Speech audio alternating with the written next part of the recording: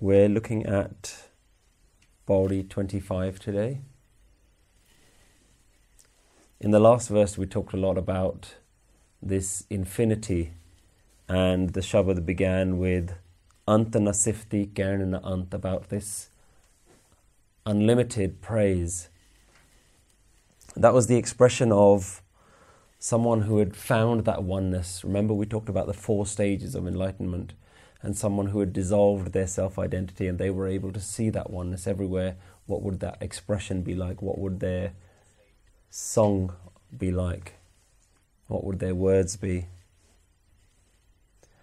But then Guruji goes on to talk about, what about the others? What about the people who aren't feeling that? What about the ones who still have that state of separation? How do they get there? What can be done to help those people? What is their place in the world? What do we know about the people who still believe in this delusion of separation? So this one in particular is quite relevant when we come across people who will define themselves as an atheist. And what we mean by that is people who are against this very structured idea of a God. Most people who call themselves atheists, what they're really talking about is a very Christianized concept of God. And even that which is the modern Christian concept of God, which is this Abrahamic kind of father figure that's sitting in heaven. And most atheists can't accept that. And the majority of people who are following that way of looking at God, whether it's within the Indic traditions, whether it's within the Eastern religions or in the Western religions, ultimately what they're talking about is a figure that just relies you to believe on someone, believe in some character. And so the majority of people who have lost their faith, and the word faith is very interesting here, because faith means that you have to trust against all the proof, you still have to trust that there is this thing that's out there. That's what we talk about when we talk about faith. That you've not seen this God, you've not heard it, you've not felt it, but there's enough people that are believing in it. How strong is your faith? How strong is your ability to believe in something that you've never seen? What we have to ask ourselves is what value does belief hold in our life? How long can we carry on believing in something we've never seen, we've never heard? Nobody around us seems to be talking about having seen it or heard it. So how long can we carry on believing in something like that? And we almost have to have a lot of sympathy for the atheists, because it seems that modern religions don't seem to have anything to offer them. They're just continuing this old way of thinking. So Guruji starts by talking about this concept of grace. And the Pauri begins, Bauta karam likhya na jaye. In your English translations, you may see the word blessings for karam. Bauta karam, so many blessings, a lot of blessings. But having gone through this process and looking at the spellings now, we can see that the word karam is a singular word. It has an onkar. So it cannot mean blessings. Blessings is a plural word. So you can say blessing, but for me the word grace seems to fit a lot easier. Karam as a singular word being grace. So if we were to translate this line, Bauta karam likhya na jaye, we would say, so much is the grace, cannot be written. Bauta karam likhya na jaye, cannot be written. Life is a continuous outpouring. Think of life like this vast ecosystem. And it's been fine-tuned to meet the needs of everything and everyone within that ecosystem. It's a continuous cycle of continuous giving.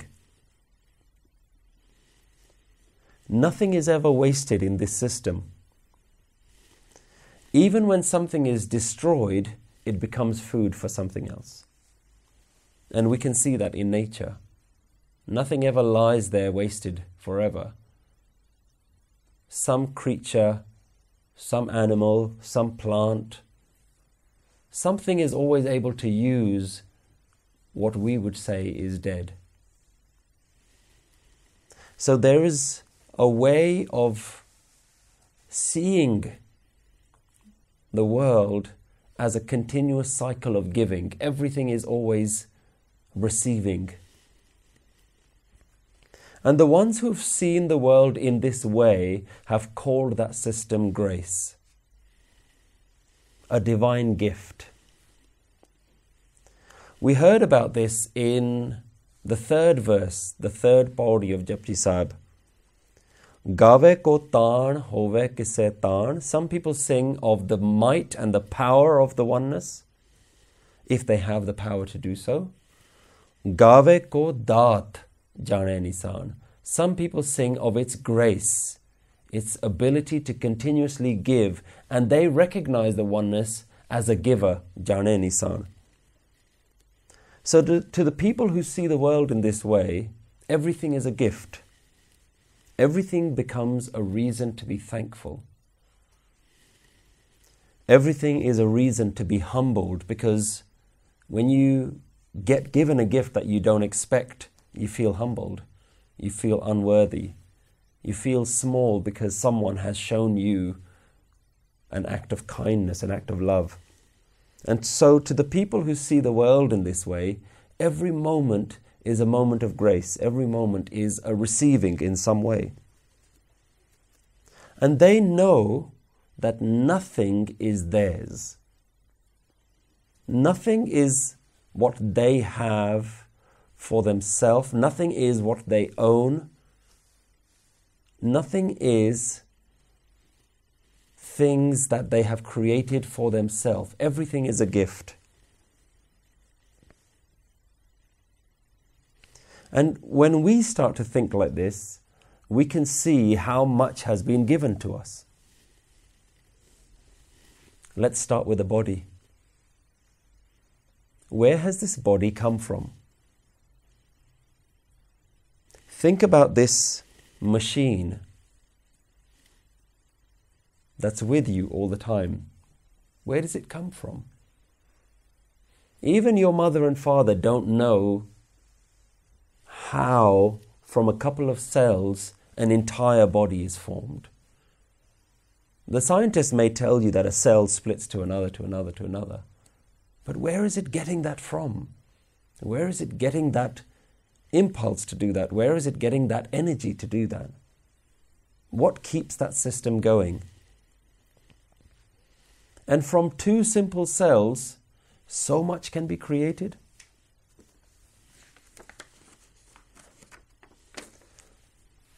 And it seems to work by itself. Look at your body. No batteries, no electricity, nothing to plug in, nothing to recharge. We don't have many things in our life that work in that way.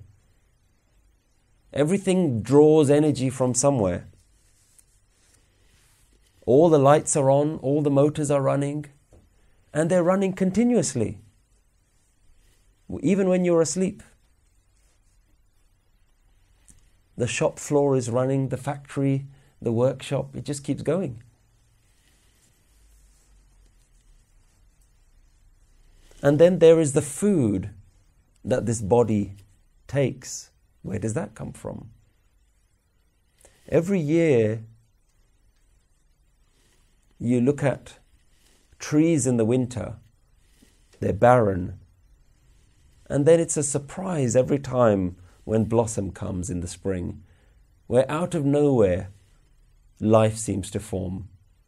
And each tiny little flower gives birth to big, healthy, nutritious fruit. Where does that come from? What is that which just keeps giving? You don't have to do anything. You take an apple tree as an example. You don't do anything to it. It just keeps giving every year. And then you eat that fruit, you eat that food, and somehow the carrot, the apple, the cucumber, somehow those vegetables, when they enter into your body, they create blood, they create bones, they create cells, they create movement, they create life. What is it that you've eaten that's managed to keep this body alive for so many years? How does life transfer from a fruit into you? When we start thinking like this, we begin to realize that actually we're being given things all the time, but we're just not aware of it. Then there's the warmth of the sun, the light of the sun that continues to shine without anybody asking for it. It just carries on. Then there is the air that your body breathes. Plants are just continually giving that air. And then there is breath. If there's no other gift that we can appreciate, if everything sounds too religious and too airy-fairy, there's one gift that everyone can appreciate, and that is breath. This magic system of simply drawing breath in, and it keeps you alive. The life giver. Each time you breathe in is another moment that you can stay alive.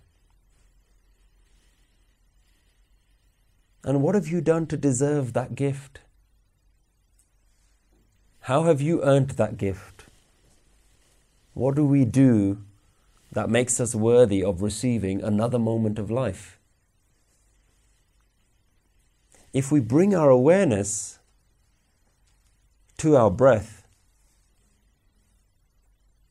we can realize that every breath is another opportunity at life. And we've done nothing for this. There's just something invisible that continues to give this to us. And this system of giving isn't exclusive for people. It's there for every creature. We only have to watch any of these nature documentaries on TV to realize how perfected this ecosystem is, that every tiny creature has some way of surviving. Every creature has within their environment the things they need to give them shelter, to give them warmth, to give them food, nutrition, life. So the cynic might turn around and say, well, okay, I accept that everything natural is given to me. But everything else that I own, all my possessions, are ultimately due to my own hard work. Yeah? Nobody gave me the car that I drive. Nobody gave me the house that I live in. I had to work for that. I've done my education. I've gone through the struggle of getting a good job. And now I've earned these for myself. So all our wealth, all our possessions, even our relationships, we can say that these are our choices. These are the result of decisions that we've taken. But I'll ask you this question. Where do your choices come from? Where do your thoughts come from? Who gave you the capacity to think? Who gave you the capacity to learn? Who gave you the capacity to move? You could very easily have had none of those things given to you. It's like somebody who places all the choices in front of you and you simply pick one option. And then you hold on to that pride that I've picked this option. This is my fruit that I've picked. But had all of those not been placed in front of you, where would you have had the ability to pick that? So, what is the root of our thoughts? What is the mool? Where do things come from? If we think about it on a deeper level, then we'll realize that nothing that we do in life is ultimately ours. Everything, when we go back further and further, we realize stems from something that's been given to us. So ultimately, even all of our thoughts stem from something that's higher than us, not things that are created by us. Now, most people fail to see the world in this way. We see everything as our own. Yeah? Let's even think about the word own. If we say this is my own house, my own car, the word own implies ownership. I own it. It's mine. It's exclusively mine. Yeah? If we think about a pen, I own this pen. This is my own pen. You can borrow it, but even if you're holding it, you should know and I should know that it belongs to me. There's a sense of ownership about things, yeah? But is it really ours? Who is the one owning it? What is it that you consider is here right now that you can say this is the owner of it? Who is the owner of anything? Is it your body that owns it? Let's think about your house, your car, your children, your family. Who owns it? Does your body own it? Do your thoughts own it? Does your mind own it? Who owns it? Who is it that's there? And if you can say, it's me, the sense of me, well, where does that me come from? Who created that me? Everything that we think about ultimately goes back to something that we've been given. So, the mind-facing people, manamuk, they believe that everything is theirs. Everything that they've worked for, everything that they attach themselves to belongs to them. The guru-facing ones, the gurmukhs, see everything as borrowed. Nothing is owned. Everything is on rent. Nothing is permanently yours. And even seeing the world in this way is grace. Don't take ego in how you see the world. Otherwise you say, look, what a gurmukh I am. That I see the world as grace. Even seeing the world as grace is divine grace. Bahta karam likhya na jaye. So much grace, what can be written about it? So vast is this system of grace that there is nothing that can be said and nothing that can be written about it. But then there is the grace, and then there is the one giving the grace. Vadda Data, that big, great, vast provider. Who is the one that's giving all of these things? Tilanatamai. Now this is where the atheists will start to struggle with this idea. Well, hang on, what do you mean? Do you mean there's a creator? Because we don't believe in that guy. Who is this Data? Who is this God? I don't really want to belong to him. But let's put that to one side. Let's forget Mr. God. Even if you acknowledge nothing else but the fact that there is life, and life is just giving out life. Life is giving out breath, it's giving out creation. When things are destroyed, that becomes food for something else. Even an atheist can appreciate that there is life. And life is continuously giving, and we are continuously receiving and borrowing from that life. And ultimately, everything that we think is ours goes back into that system of life. We take nothing with us. So we don't have to confuse people with this God idea. It's here, it's present, it's now. And we don't have to confuse ourselves with this God idea. We've done that for too long. We've lived under the burden of Mr. God for too long. time to let him go as well. Grace is here.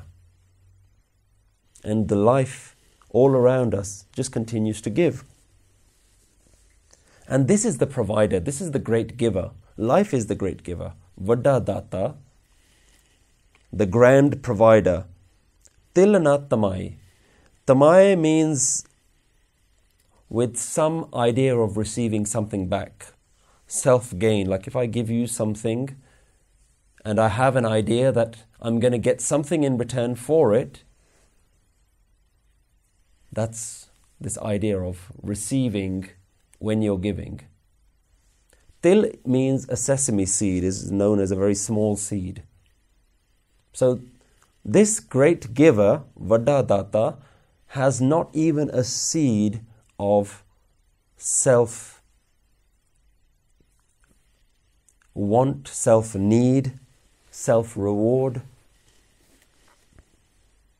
So this giver is like no other giver.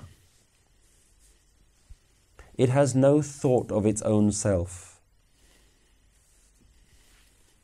Now, why is Guruji talking about this?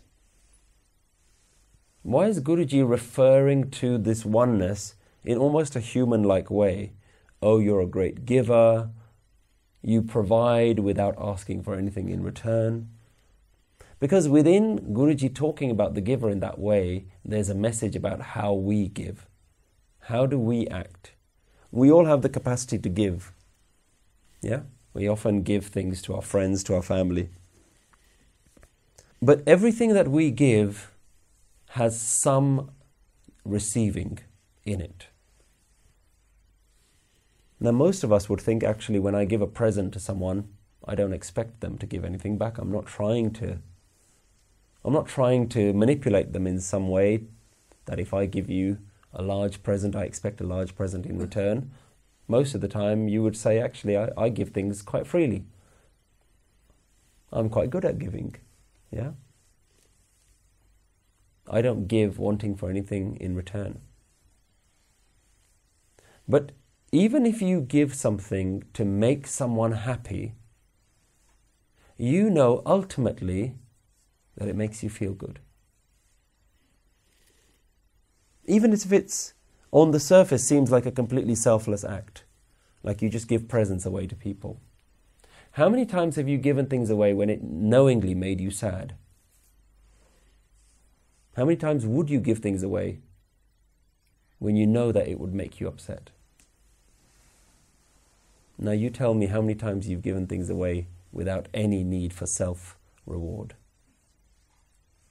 There's always a small reward in there somewhere. Completely selfless would say, you want my car, take it. I need it, but you take it. You want my house, take it. You want my family, take it. Now look at Guru Gobind Singh Ji. Now look at Guru Arjan Dev Ji. Now look at Guru Tegh Bahadur Ji. They said, you want my head, take it. Til na tamai. Not even a shred of self-reward. So, even in our giving, there is a receiving. And even if we feel like we've been giving all our life and we've been expecting nothing in return, there's a small ego even in that. This is why the word til is used. A very tiny fraction remains within us. But there is this oneness that gives, which doesn't even have that fraction. So this oneness is giving all the time, and it holds nothing back. It's continuously just giving. And it needs nothing from you. There's nothing you can do to please it. It's gifted the whole world to you. And it's gifted you to the world. The world is a gift to you, but you are also a gift to the world. The very reason that you've been created was for you to be a giver, for you to give to the world. Even if you're not doing anything, your very presence here is giving something to someone. If nothing else, you're producing oxygen.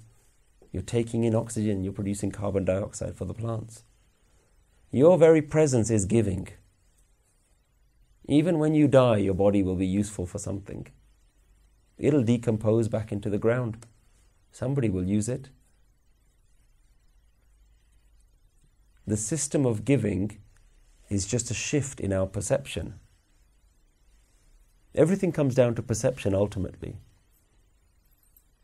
Everything is a way of looking at the world. The religious folk have a way of looking at the world. It's not the truth. It's just a way of looking at the world. The atheists don't have the truth either. They just have another way of looking at the world. And grace is another way of looking at the world. But what a beautiful way it is. Every moment is a grace. Bauta karam likhya na jaye, vadda data til na tamaye, kete mange jod apar. Kete, how many? Mange are asking. Jod doesn't have an onkar, so this is plural. Jod means jodhe, warriors, fighters. Apar means infinite. Kete mange jod apar. So many warriors asking infinitely. So who are these warriors now that Guruji is talking about? Where does this come into the picture? And what are they asking for? In a way, we're all warriors. In a way, we're all battling. We've decided to create our view of the world as a struggle. We wake up every morning, every day is a struggle, something to deal with, challenges. This is the way of looking at the world that isn't grace. If you woke up every morning and everything was grace, then you've got nothing to fight. Every moment is a grace. But we're not like that. We wake up and the world we've decided is a struggle. So we become these jodhe, we become these people, and we're continuously asking, we're continuously fighting. So many battles we fight. Every day is a new challenge. Every interaction with someone is a potential conflict. We're on our best behavior with most people, but with most people, we can't be relaxed. Even our closest friends, there's always a tipping point where we say, if that guy says that, I'm going to say this. It becomes a battle. So we're at the verge of battle all the time. Warriors all the time, always ready to win our battle, because we've decided to see the world as this struggle.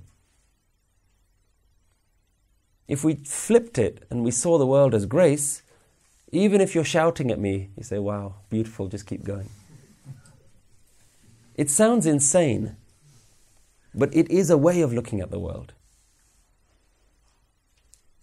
But we don't do that. Everything is, you better not say anything against me because I'm ready to fight. We've woken up and we've decided the world is going to be a bit of a struggle today. Not a grace. So this is us. Guru's talking about us. Otherwise we can read these lines, we say, oh, there's lots of warriors somewhere in their ancient battle outfits doing something about asking. Guruji makes every single word relevant to us. So we've kind of created this way of the world where everything is a struggle. Like we're always trying to survive, always trying to win. And we use these kind of words in analogy. Success, achievement, all of that's like you have to fight to achieve something. Strive, be the best, all that sort of stuff. But most of us know that this doesn't bring us bliss. This way of looking at the world doesn't bring us bliss. It doesn't bring us peace. But yet, we don't understand that the way that we see the world determines how much bliss we get. We see it the other way around. Like, I'm going to keep fighting until somebody gives me a whole bunch of bliss. But the very fact that you're fighting, the very fact that you've decided to be Mr. Warrior or Mrs. Warrior, means that you are choosing to defeat everything, struggle with everything. have conflict with everything. Where's the bliss in that? Everyone knows that there's a more blissful purpose to life, but we just don't know how to achieve it. So this is us, kete mange jod apar. Continuously struggling, continuously fighting. Ketiya ganit nahi vichar. There are so many. Ketiya. Ganit means I can't count them. Their numbers cannot be contemplated. Ketiya ganit nahi vichar. Such are many, their numbers cannot be contemplated. There are so many of us that are begging from the world, struggling in the world, depending on the world. Every person, every creature, every animal, every cell in our body actually works in that way, that it's just waiting to receive something. Kete kap tutte vekar. The word cup is very interesting. It's like bickering, squabbling. Tutte means to break. Vekar means that which is useless, filth, rubbish. It can also mean corruption. Kete kap tutte vekar. So many squabble and are broken by this falsehood. So, we talked about seeing the world as this constant giving. Somebody can argue, well, what's the reason for thinking like that? Why do we need to remember this all the time? Okay, we've been given a body. Okay, we've been given breath. Okay, we've been given food and sunlight and warmth and all those lovely natural things. But why do we need to spend our time remembering it? It's there, it's free. We haven't paid for it, we acknowledge that. But why do we need to remember it? Why not just go on enjoying these free gifts? So a lot of people don't see much value in this kind of way of thinking. They don't see the value in contemplating these ideas, to changing their way of looking at the world. And what they do is then they end up back in this struggle. Remember we talked about the Jodhe, the warriors? Everything is a squabble. Everything is bickering with the world. And Guruji says that if you don't see the world in this way, what are you doing? You're going to come here, you're going to squabble and bicker with a few people, and eventually you're going to die. Kete khap tutte vekar. In this vekar, this is not something that's going to stay with you. This world, this material possessions, they're not going to stay with you. So you're going to spend all of your life struggling to earn something that's just ultimately useless. And tutte is the interesting word. In doing that, you're going to break something. What are you going to break? You're going to break your connection with the universe. There's a beautiful way to look at the universe, which is this grace, which is this gratitude. But the ones who don't, kap tutte vekar, they just cup, they're always just bickering and arguing and squabbling in the world over useless things, and in doing that they break something. They break that ability to be blissful, connected, happy. And there are countless people like this. Kete khap tutte vekar. Kete lala mukkar pahe. How many take and take? La mukkar pahe. Mukkar pahe means to become ungrateful. We become so selfish and egotistical. So many consume and consume, becoming ungrateful. Kete lala mukkar pahe. The more we receive in life, the more possessions that we fill our lives with, the greater the delusion that we create for ourselves. That there is this me and there is these possessions that I own. And the more that we surround ourselves with, the greater we think we are. You've only got 2 cars, I've got 20. No thought about where do those cars come from? Are they ultimately going to stay with you? Where does your body come from? Where does your mind come from? No thought of that. Just yeah, I did this. I earned all of these things. This is mine. This kind of ungrateful way of looking at the world, not seeing the world as grace, but seeing the world as things that you've achieved, your dominance over others. So this is this being ungrateful. La mukkar paye. And Guruji ultimately uses one word for this way of thinking. Kete moorak kahi kahe. This is foolishness, Guruji says. And there are countless fools who think in this way. Kete moorak. Moorak means foolish. Countless fools, kahi kahe. They're eating, they're enjoying the fruits of the universe, but in their own foolishness, they're not acknowledging it. So many fools consume and consume. Kete moorak kahi kahe. So these are the fools who are continuously, kahi kahe means there's a continuous cycle of just consuming the universe. We do that even with our breath. We're constantly breathing in an ungrateful way. Like it's just there. Like it's something that we deserve. And what's even more foolish about this way of thinking is that when you receive something, you rejoice, and when something gets taken away, you cry. So it's part of this perception that we've created in the world. Now, Guru has always said that seeing the world as divine grace, the ability to see the world in this way is not your choosing.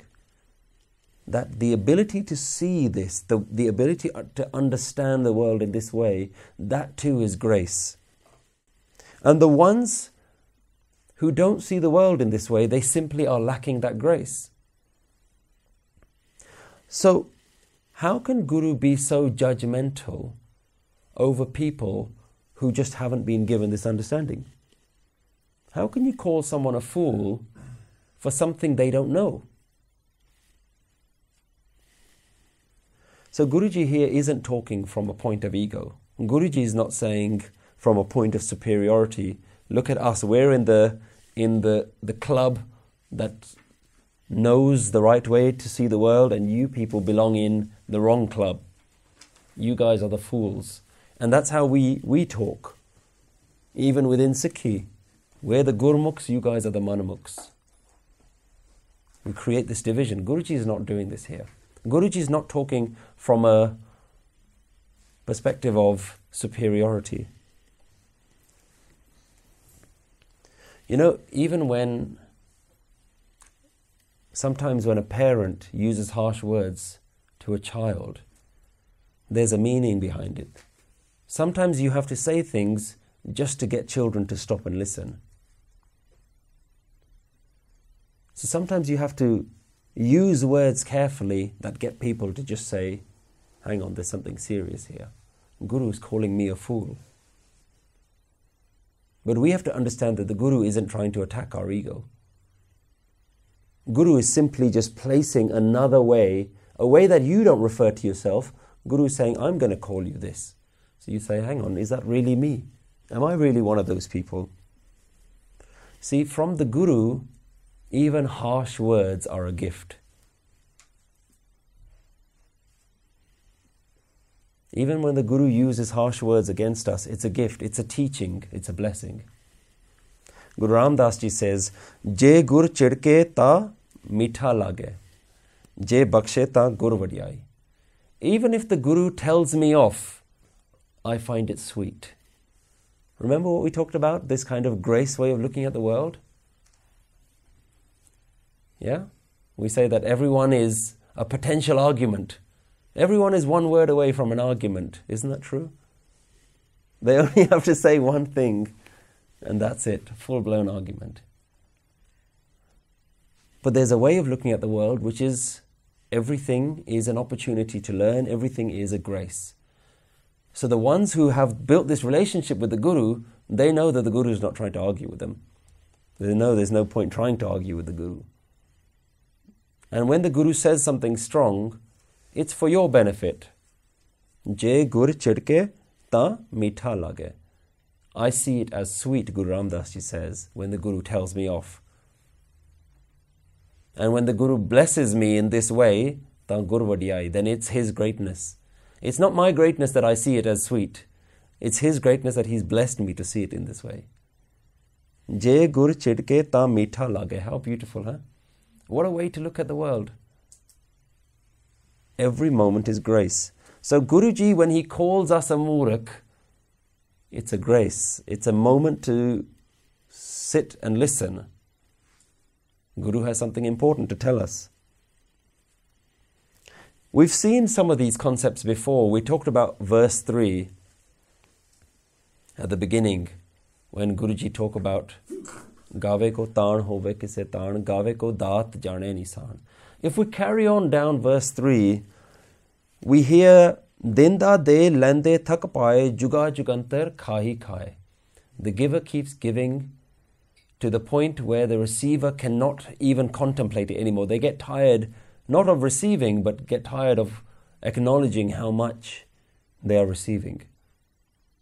But juga jugantar, for countless lives and countless ages, khahi khahe. So here the same concept is there. Kete mur khahi khahe.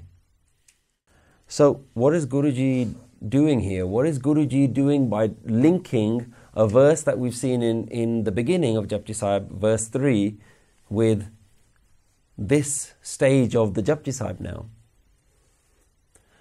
In the beginning of Japji Sahib, Guruji was talking about Gave ko daat jane nisan, this way of looking at the world and singing and rejoicing about it.